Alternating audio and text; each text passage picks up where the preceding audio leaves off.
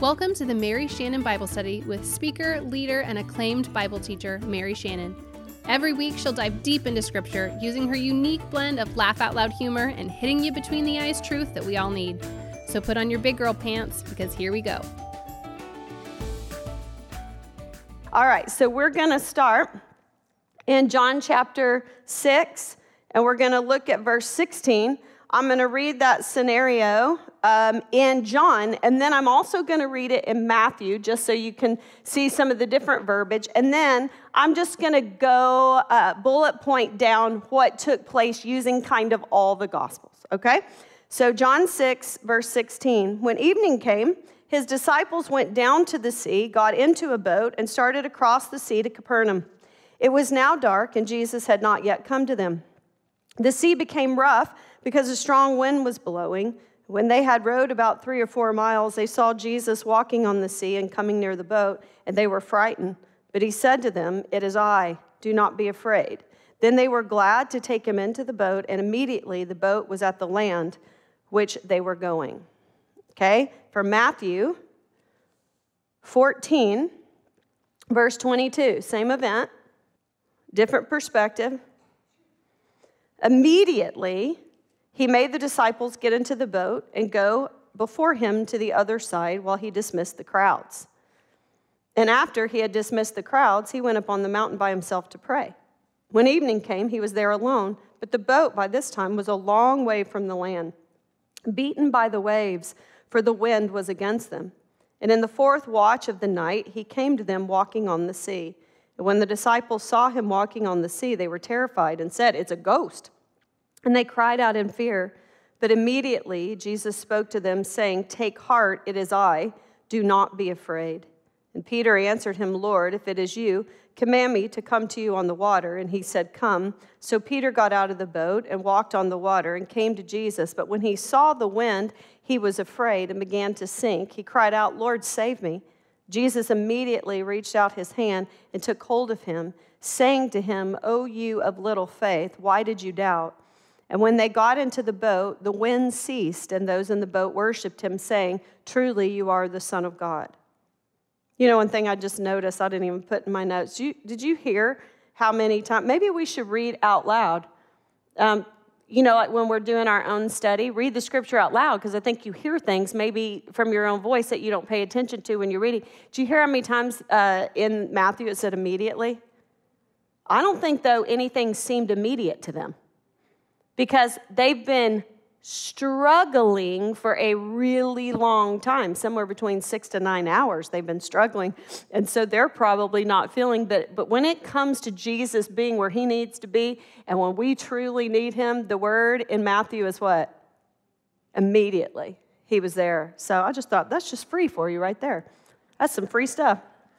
All right, so after reading that, here are the details. So immediately he made the disciples get into the boat and go before him to the other side. Why? Do you remember what we talked about last week? Why did he send them away?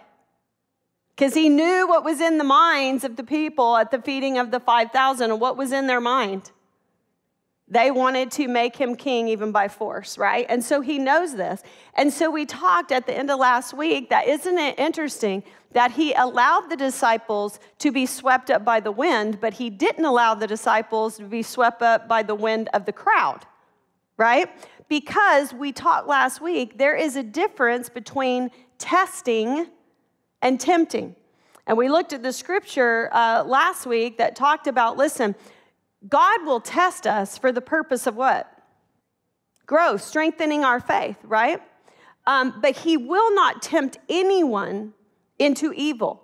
He is not out laying traps. That's what our enemy does. He tests us to increase our faith. He doesn't tempt us to trip us up. And I think that's the difference between the two winds that are blowing here.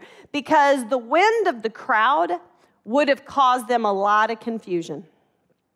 I believe it would have tripped them up, because it would have fed what was already kind of in their presupposition about who Jesus or who the Messiah would be. And I mean, this was an event, right? We talked about this. This is the biggest crowd they've ever seen.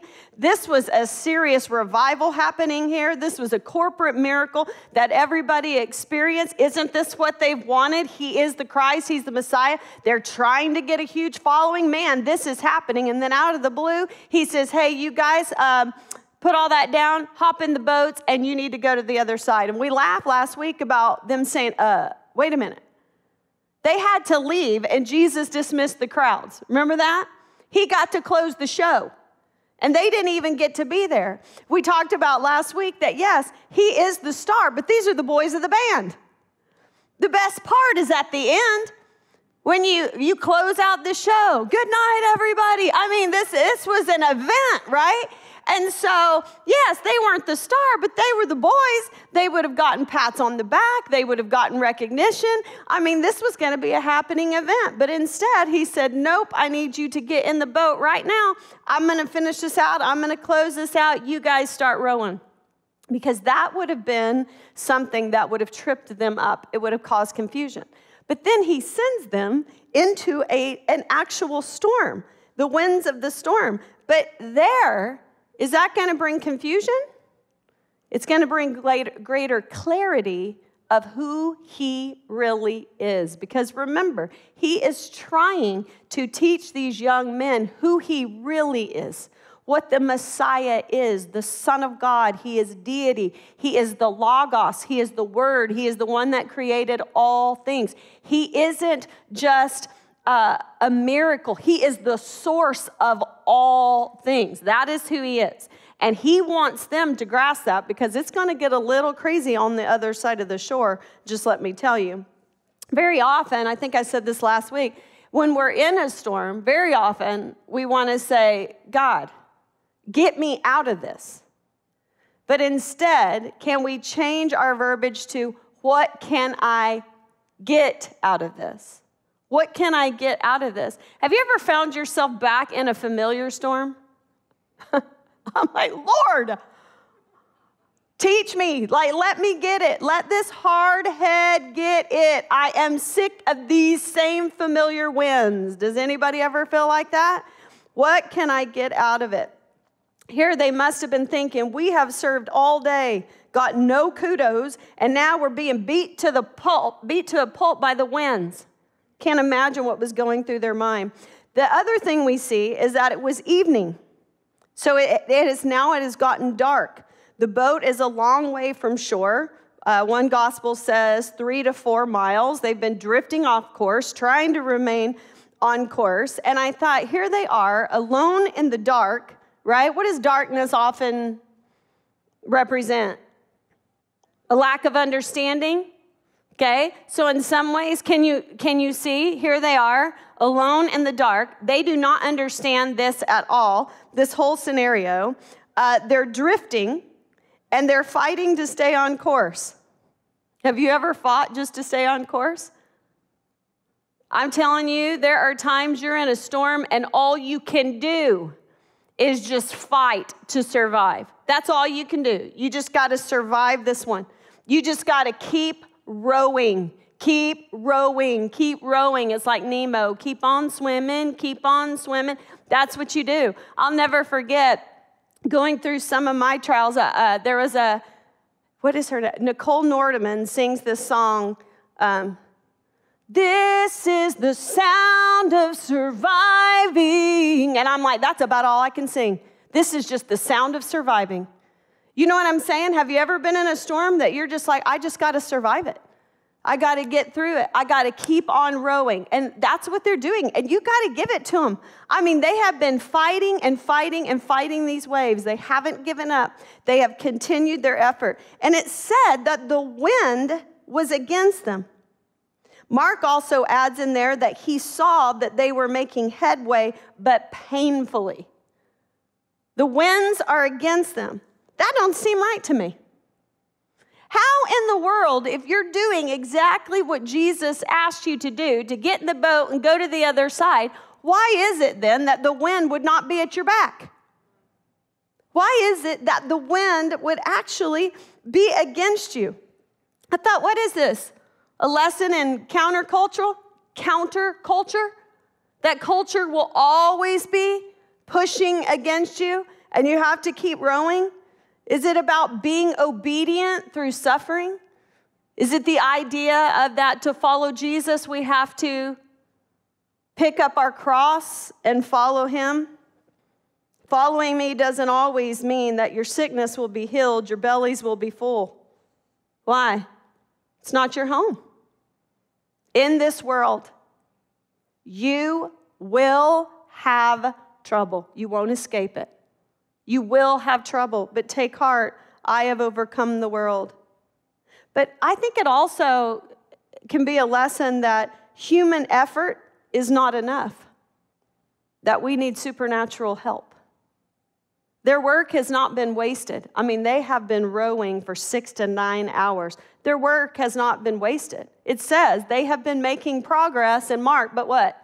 Painfully, until you see that they then have a divine touch and they're going to end up on shore. What does that show me? I cannot do this in my own strength. In this world, you will have trouble, but take heart. I've overcome the world.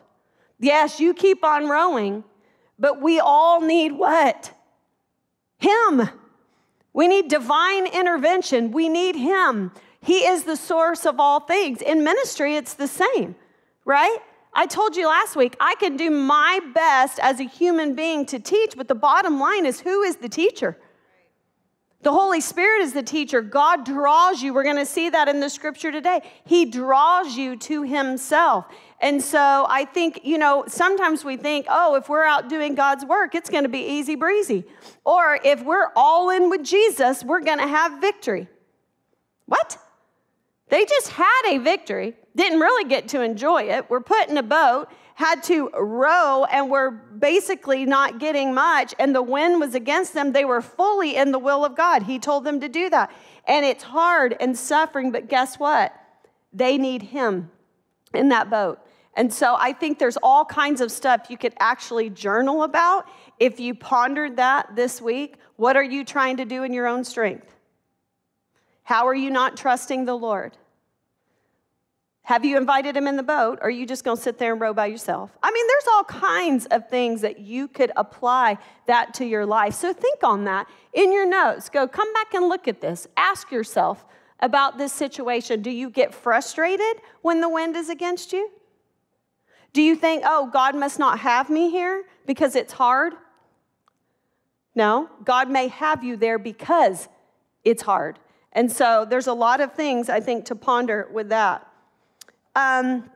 They basically, the fourth hour, if you want to know, is about between 3 and 6 a.m. in the morning, okay? And it says that he came out to them walking on the water. So let's say they struggled a really long time. So if you think they left between 6 and 9 p.m., and that he finally came to them between 3 and 6 p.m. You're talking about anywhere from 6 to 9 hours they've been out fighting these waves. When this happens, we wonder, God, do you not see? Are you not aware? Do you not care? But what did Mark say in the gospel? He saw them. His eye was on them the whole time.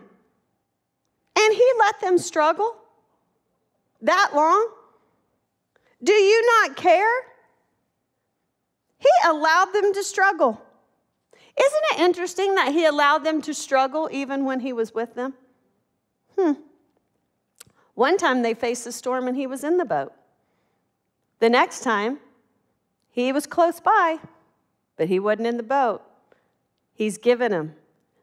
I wanted to read you, I have a friend who is an artist. She sings, she's amazing. And her name is Stacy Frenez, and she wrote this song, and from the moment I heard it, I loved the lyrics of the song, and it's called Storms. And she said she wrote it for her children, and I remember thinking, that is so good. So I'm going to read you the lyrics because it's really cool. It's called Storms. Everybody wishes you the sunshine, like it's magic, some kind of wonder drug.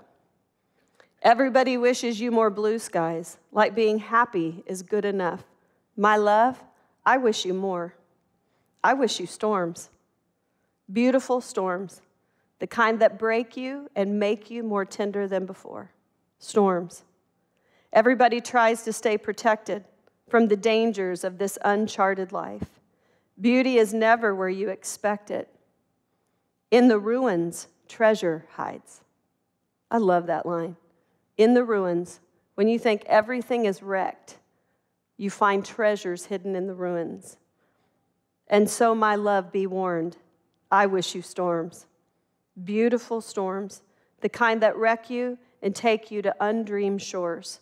Storms. I wish you storms, my love, storms. Surrender to the tempest and the turbulence. Let yourself be taken by the wind. Feel the naked beauty of the pounding rain. Hear the thunder calling out your name. Let the ocean roar and lightning flash. Ride the waves that push against your back. And when you arrive, you'll never know. And when you arrive, you'll know why there were storms. Isn't that beautiful? You know what? We're doing our kids a disservice.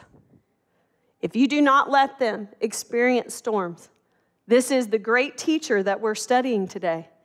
And he allowed his disciples to struggle while he was there, because he knows that it is through the struggle that you grow. I found an article. It said, reasons why it's important to let your child struggle.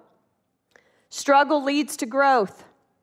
Struggle is an essential component of growth. If we only engage in activities that come easy to us, we're not stretching ourselves. And if we don't stretch ourselves, we will never reach our full potential.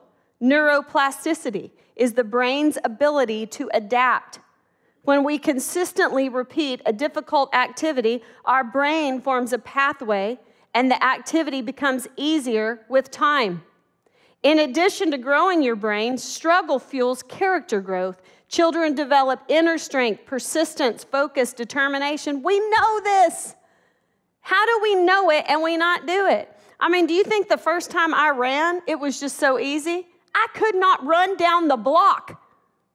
Down the block, I thought, I can't do it. I'm just not made for running. I came up with every excuse. I don't run unless someone chases me with a weapon. And then at that moment, I'm just going to lay down and say, make the shot clean, because I don't care. I don't run. I mean, I said it all. I did all of that.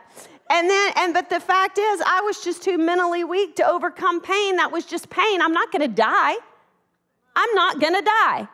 And then the further I went, the more, we know this. And you go and you realize, oh my gosh, I'm stronger than I think I am. Oh my gosh. And then your body feels stronger, and then something happens inside of your soul where you kind of feel stronger too.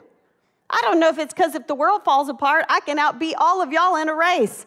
I don't know. I can run a little bit further, all that. But you strengthen. And when your kids have to go through struggles, they strengthen from the inside, and they have confidence to know, okay, it's the cookie jar. I've talked to you about it. I got through that. I can get through this. And it strengthens you. In many ways, I think if I hadn't gone through some of my struggles, I'm not sure I could have survived this greatest one. Struggling enough versus struggling too much. Teach children that asking for help is not giving up. Instead, it's another strategy that children can use to solve a tough problem.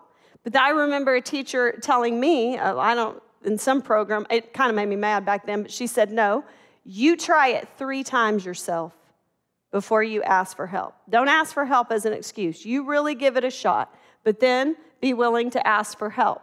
But help does not mean we do it.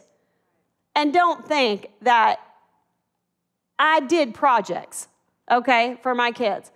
My kids grew up at a local Christian school that will not be mentioned when they were in elementary school. And I am telling you, those projects, in my opinion, were ridiculous that these kids had to do.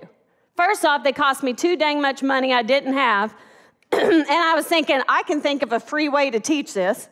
But despite that, then it became a competition between the parents of whose projects were the best. as Zachary is laying down on the floor asleep because he can't do this. And, and it became about me. And then by the time it happened, we're all helping our children carry in these projects that are really ours. And we're so proud. And then when we get the grades, we come out after school. Hey, what'd you get on your project? Really? It's ridiculous. Absolutely ridiculous. It says it builds problem-solving skills. We know that. Through the process of struggling, children develop creative problem-solving skills. Without struggle, children never encounter problems to work through. Even when a strategy doesn't work, children realize that mistakes and failures are valuable lessons. That's huge. Let them fail. I promise you, they think the failure is bigger than it really is. Like, who cares if they get a bad grade in 3rd grade? It's not going to affect them for life. But if they have bad habits all the way through, the bad grade senior year might, right? Or they come undone. Trust me, I'm teaching you this from experience of a huge failure in this situation. I would be lying if I told you I didn't write a couple of Stanford papers. Yeah. And the funny thing is, I kind of wish I wasn't able to, because then he wouldn't even have asked me. But I remember he had concussions, and he had been out of school because of concussion protocol. You can't go to school for 2 weeks or think, and if you're at Stanford, you're behind. And he's playing 2 D1 sports. It was horrendous. He called me one day. He's like, Mom, you got to write this paper. I said, what? I go, I'm not in class. I don't go to Stanford, Zachary. And he's like, I don't care, Mom, I'm behind. I have all these finals. I have all these papers. I've got this. I'm going to fail. I'm not going to pass. And I'm like, well, he goes, I'll send you the prompt. So he sends me the prompt, and I'm reading this prompt of this whole marketing class, and I'm like, holy snap. I look, his dad looked at it and goes, that's not me, that's all you. And I thought, this is ridiculous. I spent an entire day, I am talking about this and it's recorded, but sorry about it. I should have an honorable Stanford degree, okay? I studied that prompt, and I picked out things in it that I could Google and study. I studied for 8 hours to write this paper. I then sent it. He's writing actually 2 more, trying to catch up and doing all this stuff. Oh my gosh, if we'd have been in the SEC, I could have hired someone to write all those papers. But at Stanford, you got to do it on your own or with your mother. So I sent the paper in. And so when finally the grade came out, and all these boys were talking about this at Zach's service because they were talking about when I wrote that paper. And it came back, and I got a C. And I went, a C? I go, I don't get C's on papers. What is that? And all those boys looked at me, and they're like, Mama Hoff, if I'd have gotten a C on that paper, I would have been C's get degrees, Mama Hoff, C's get degrees. And I was like, oh my gosh. But here's the thing. We have to let him struggle. What would have happened, He'd have found a way. He'd have figured it out. Or maybe not. I don't know. But just don't be like me. You know what? That's it. Struggling fosters a growth mindset. Through struggle, children realize that their brains can grow. They embrace the struggle. Struggling teaches children to manage emotion. That is huge. I believe that's why we have so much anxiety today. Not only do I think it's social media, which don't even get me started on, I believe we have not trained them to deal with emotion. Emotion is just emotion. It's emotion. It's going to change. It comes, it goes.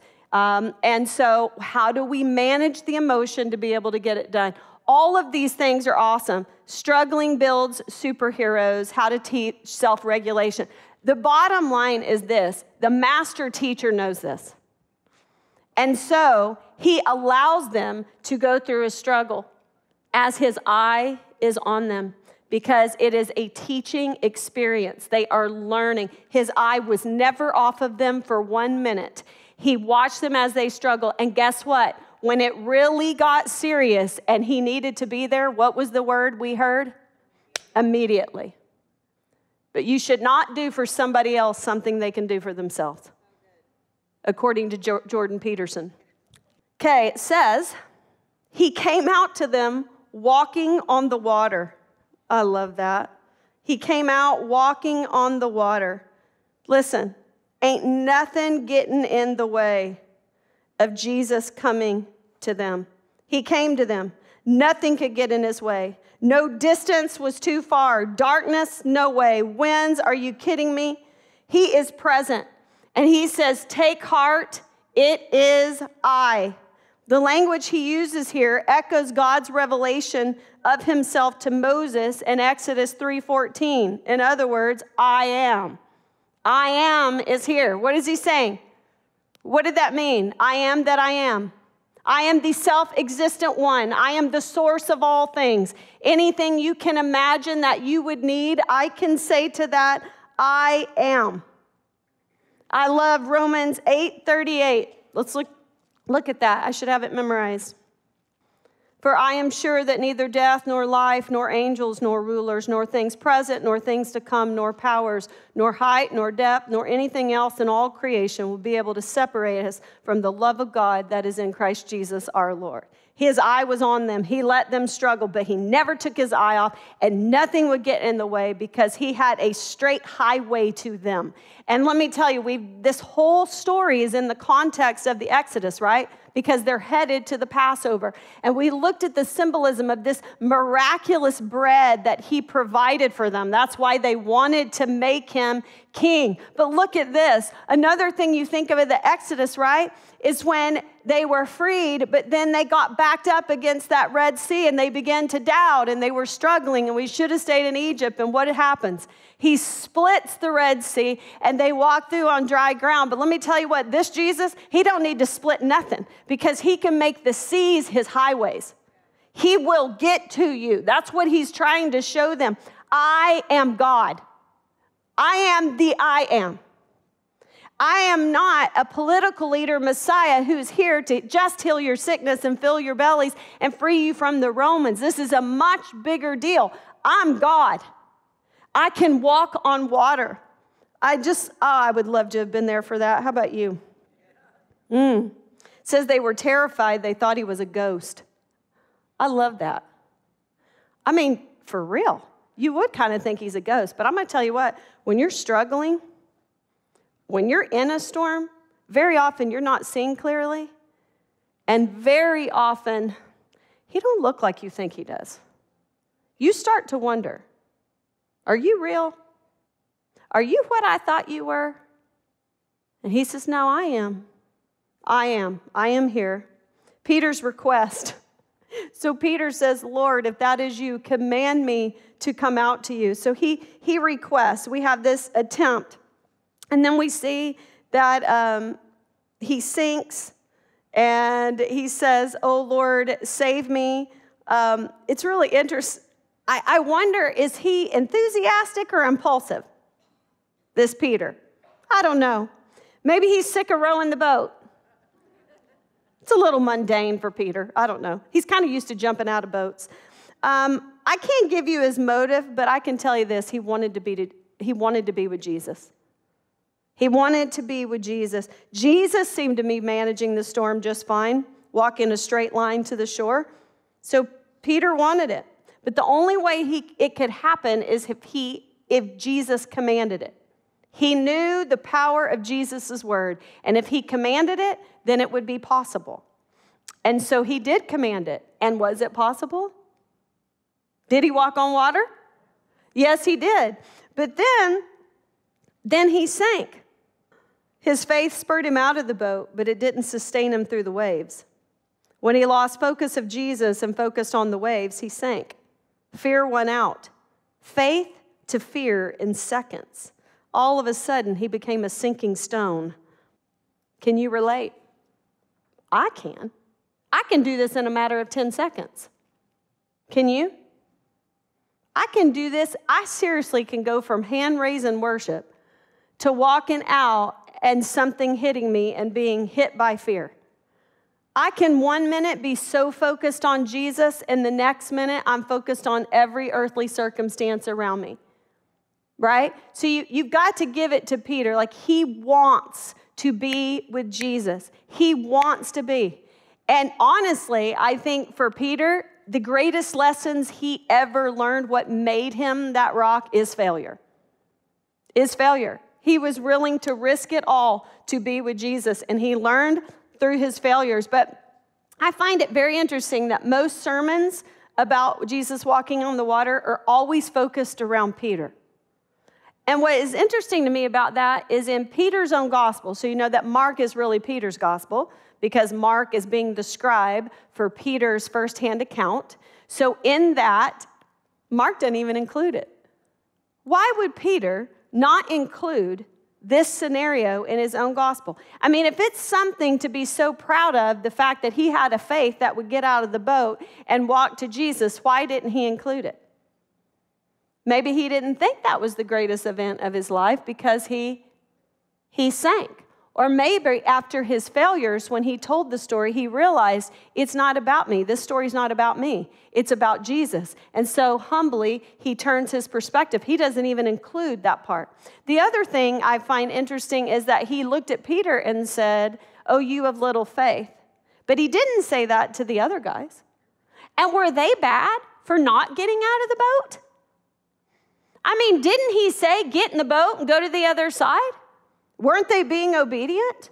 Sometimes I think we focus so much on Peter jumping out of the boat and that extravagant experience of walking on the water and then being distracted by the winds and sinking that we forget about the guys who were faithful to stay in the boat and keep rowing.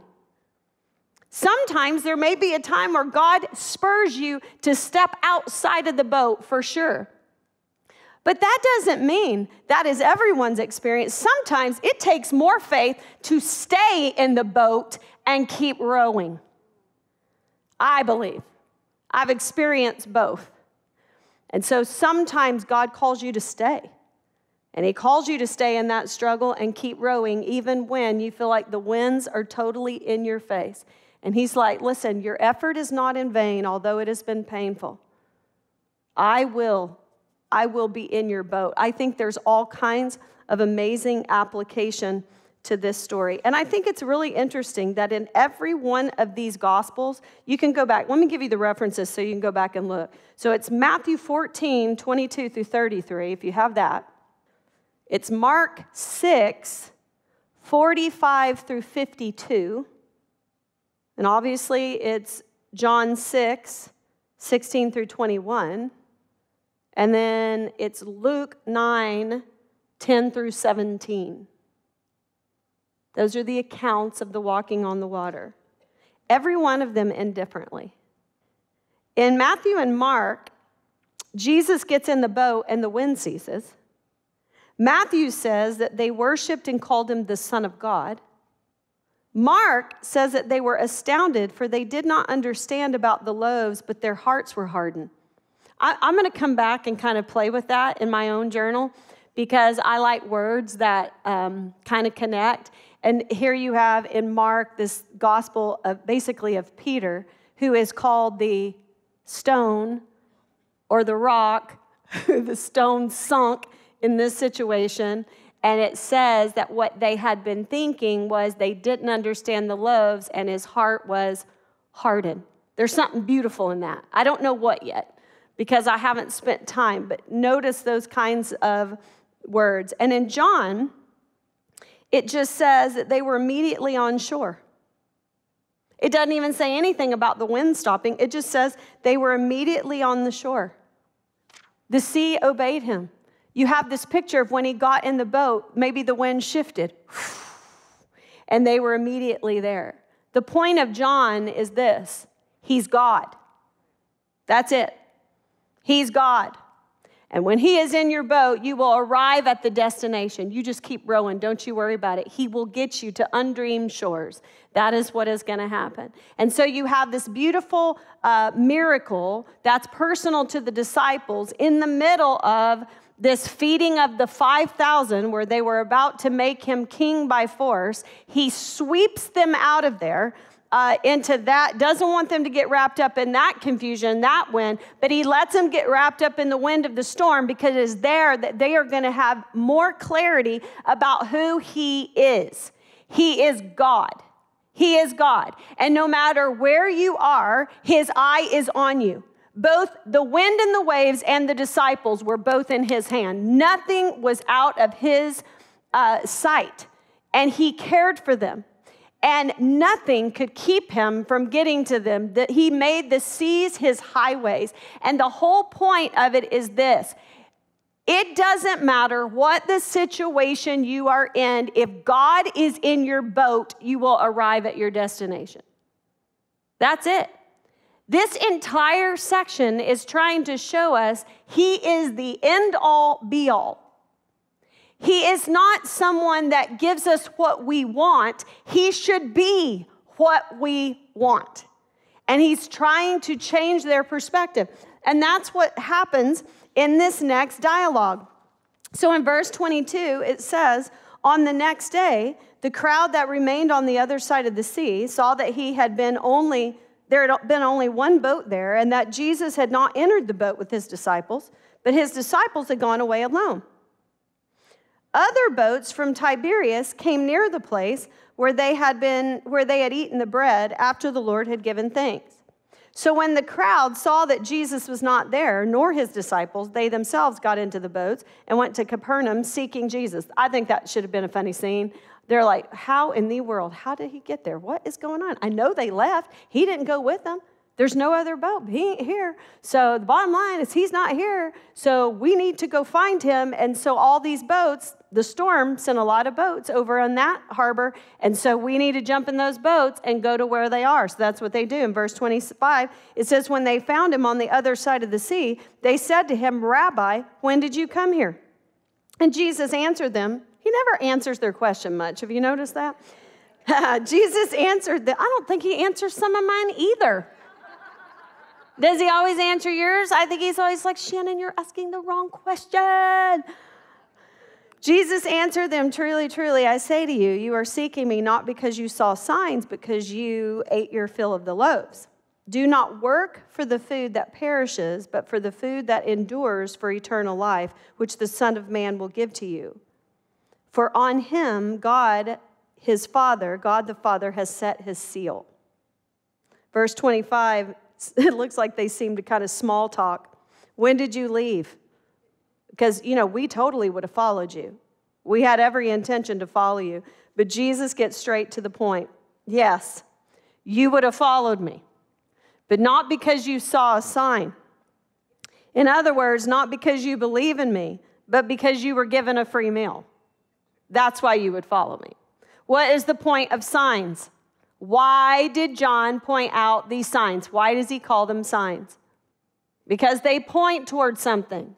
These things I have written. I've chosen them specifically for you to read so that you would know what? That Jesus is the Christ, the Son of God, and that by believing in him, you would have life. I mean, it's the whole theme. It runs through all of it. And he is saying, you did not follow me because the sign pointed you to who I am. You followed me because the sign said free lunch. That's what's happening. He says, quit striving to fulfill your earthly needs while completely ignoring your eternal ones. Quit focusing on the bread and start focusing on the source. These people aren't following him because they want more of God or because they're hungry to know more about Jesus, but because they want the goodies that accompany him. Listen to that again. They don't want him. They want the goodies that accompany him. Colossians 3:24 says what? Set your mind on things that are above, not on the things that are on the earth. Hebrews 12:2 reminds us what? Fix your eyes on Jesus, the author and perfecter of our faith, who for the joy set before him endured the cross, scorning its shame, to sit down at the right hand of God the Father. Our focus should be on the things above. C.S. Lewis says this, aim at heaven and you'll get earth thrown in. Aim at earth and you'll get neither. He's good. Jesus' own words in Matthew 6:33. Seek first the kingdom of God and his righteousness, and all these things will be added unto you. Is it not the same message of the Samaritan woman? I mean, he doesn't change his message. This that you're after, this earthly water, every day you come and draw and come and draw and come and draw. It never satisfies.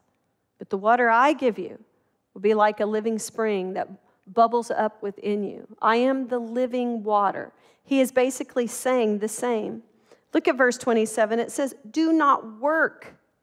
Do not work for the food that perishes, but for the food that endures for eternal life, which the Son of Man will what? Give you. Don't work for earthly things that satisfy, because I have a gift for you. You see, what he is offering, you can't work for it. Now, they're not going to understand that. What he is offering, eternal life, it is an absolute free gift. You cannot work for it. You cannot earn it or deserve it. You receive it. You believe and you come. And so he's saying, do not work for this. Instead, accept this free gift that I am here to give you. In verse 28, it says, they said to him, what must we do to be doing the works of God? And Jesus answered them, this is the work of God, that you believe in him whom he has sent. So don't you expect that to be their response? Have you picked up how they track with him? He just said, do not work for the food that perishes, but for the food that endures. Okay, so I shouldn't be working for food that perishes, but I should be working for something that endures. But then he says, which the Son of Man will give you. So they immediately say, makes sense to me, what must we do to be doing the works of God? Okay, they say, tell us how to receive this food that will last forever. What must we do? Makes sense to me, because this is the mentality of the old covenant. This is how they've been trained to think. Do you realize that we've been trained to think a lot of ways? Do you realize that that is what it talks about, the transformation of your mind? You're taking a lot of the ways that your mind has been trained to think, and you're transforming them to think like Jesus. And there are some things that we've been trained to think even spiritually that are not right. And so we have to struggle over that. But think about this. Deuteronomy 28. Let's consider how they were trained. Okay? Deuteronomy 28 is talking about the old covenant. This is what was said to them by Moses. And if you faithfully obey the voice of the Lord your God, being careful to do all of his commandments that I command you today, the Lord your God will set you high above all the other nations of the earth, and all these blessings shall come upon you and overtake you if you obey the voice of the Lord. And he goes down and he lists all kinds of blessings that will take place. And then look at verse 15. But if you will not obey the voice of the Lord your God, or be careful to do all his commandments and his statutes that I command you today, then all these curses shall come upon you and overtake you. And then, what do you think is listed below that? All the different curses. So they knew that the old covenant, that this was a conditional covenant with stipulations and expectations both ways. Of course, the problem is they broke it, what? All the time. They broke it all the time. And instead of allowing that to show them that they could not keep the old covenant, right? And that because of that, they were broken and they needed a Savior, and they needed to fall on the mercy of the Lord because they couldn't keep it. Instead of doing that, they ended up taking on what I call a debtor's mentality. Almost as if the way the pagans looked at, not almost, pretty much, as if the way the pagans looked at their God. God was always mad. Why? Because we can't keep all these rules. And so, what must we do to appease our God so that he will send on us blessing? You can see it all through. If you walk through 1 Samuel with me, you see them doing that left and right. They are basically worshiping the one true God, but they are worshiping him like the pagans worship their God. They are thinking, what if we do this for God, then he will do this for me. Let me ask you, do we still have some of that mentality? Yeah. Because if you grew up in kind of a legalistic background, and maybe they didn't even intend for it to be legalistic, but that's how you heard it, where they taught you the behaviors of what a Christian should be like. These are the things that God loves. And you heard over and over, obedience leads to blessing. And in your mind, in this first world country, in the United States of America, blessing meant comfort, ease, that kind of thing. It sure as heck didn't mean suffering. Although, count it pure joy, my brothers, when you go through it. No, that was not on my radar. I didn't consider that pure joy at all. But you have that mentality that God is always mad, and that I need to appease him so that he loves me, so that he will then bless me. And this is the situation that is going on with them. So they're saying, what must we do, basically, to get what it is that we really want? Man, we could camp out there. Today, we still preach that. We still preach Christianity like an equation. This plus this equals this. If you're all in with God, and you do this, it will lead to victory. It will lead to abundance. It will do this. If I am all in and I do these behaviors, then I will be victorious. I will win my next matches. I will have more This is how I will be rewarded. I will receive that blessing. And so it is very hard. And then when that equation doesn't work out, because that's what we've taught people, they think the whole thing is bunk. I can't please God. I'm not sure he's even real. This isn't true. I don't see this playing out. Instead of the fact, this is what he's trying to tell them.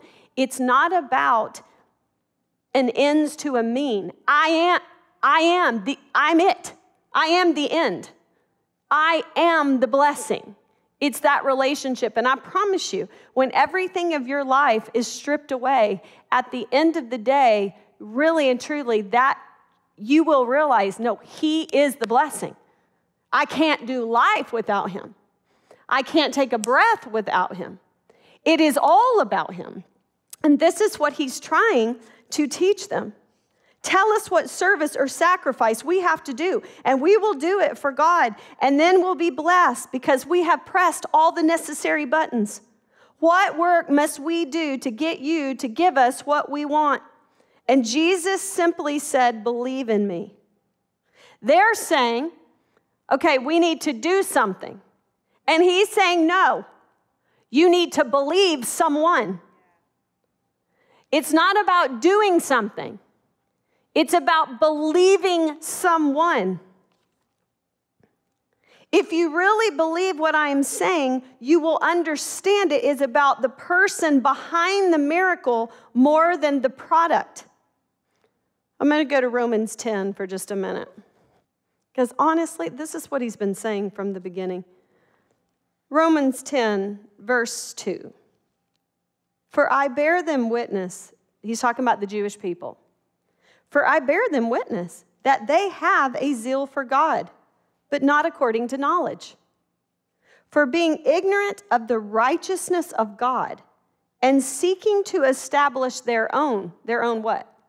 According to that context, their own righteousness. So you can read it like that, okay? For being ignorant of the righteousness of God and seeking to establish their own righteousness, they did not submit to God's righteousness. They thought they could earn it. Instead of understanding the standard of perfection is God's righteousness, right? Remember the rich young ruler? What must I do to be saved? Right?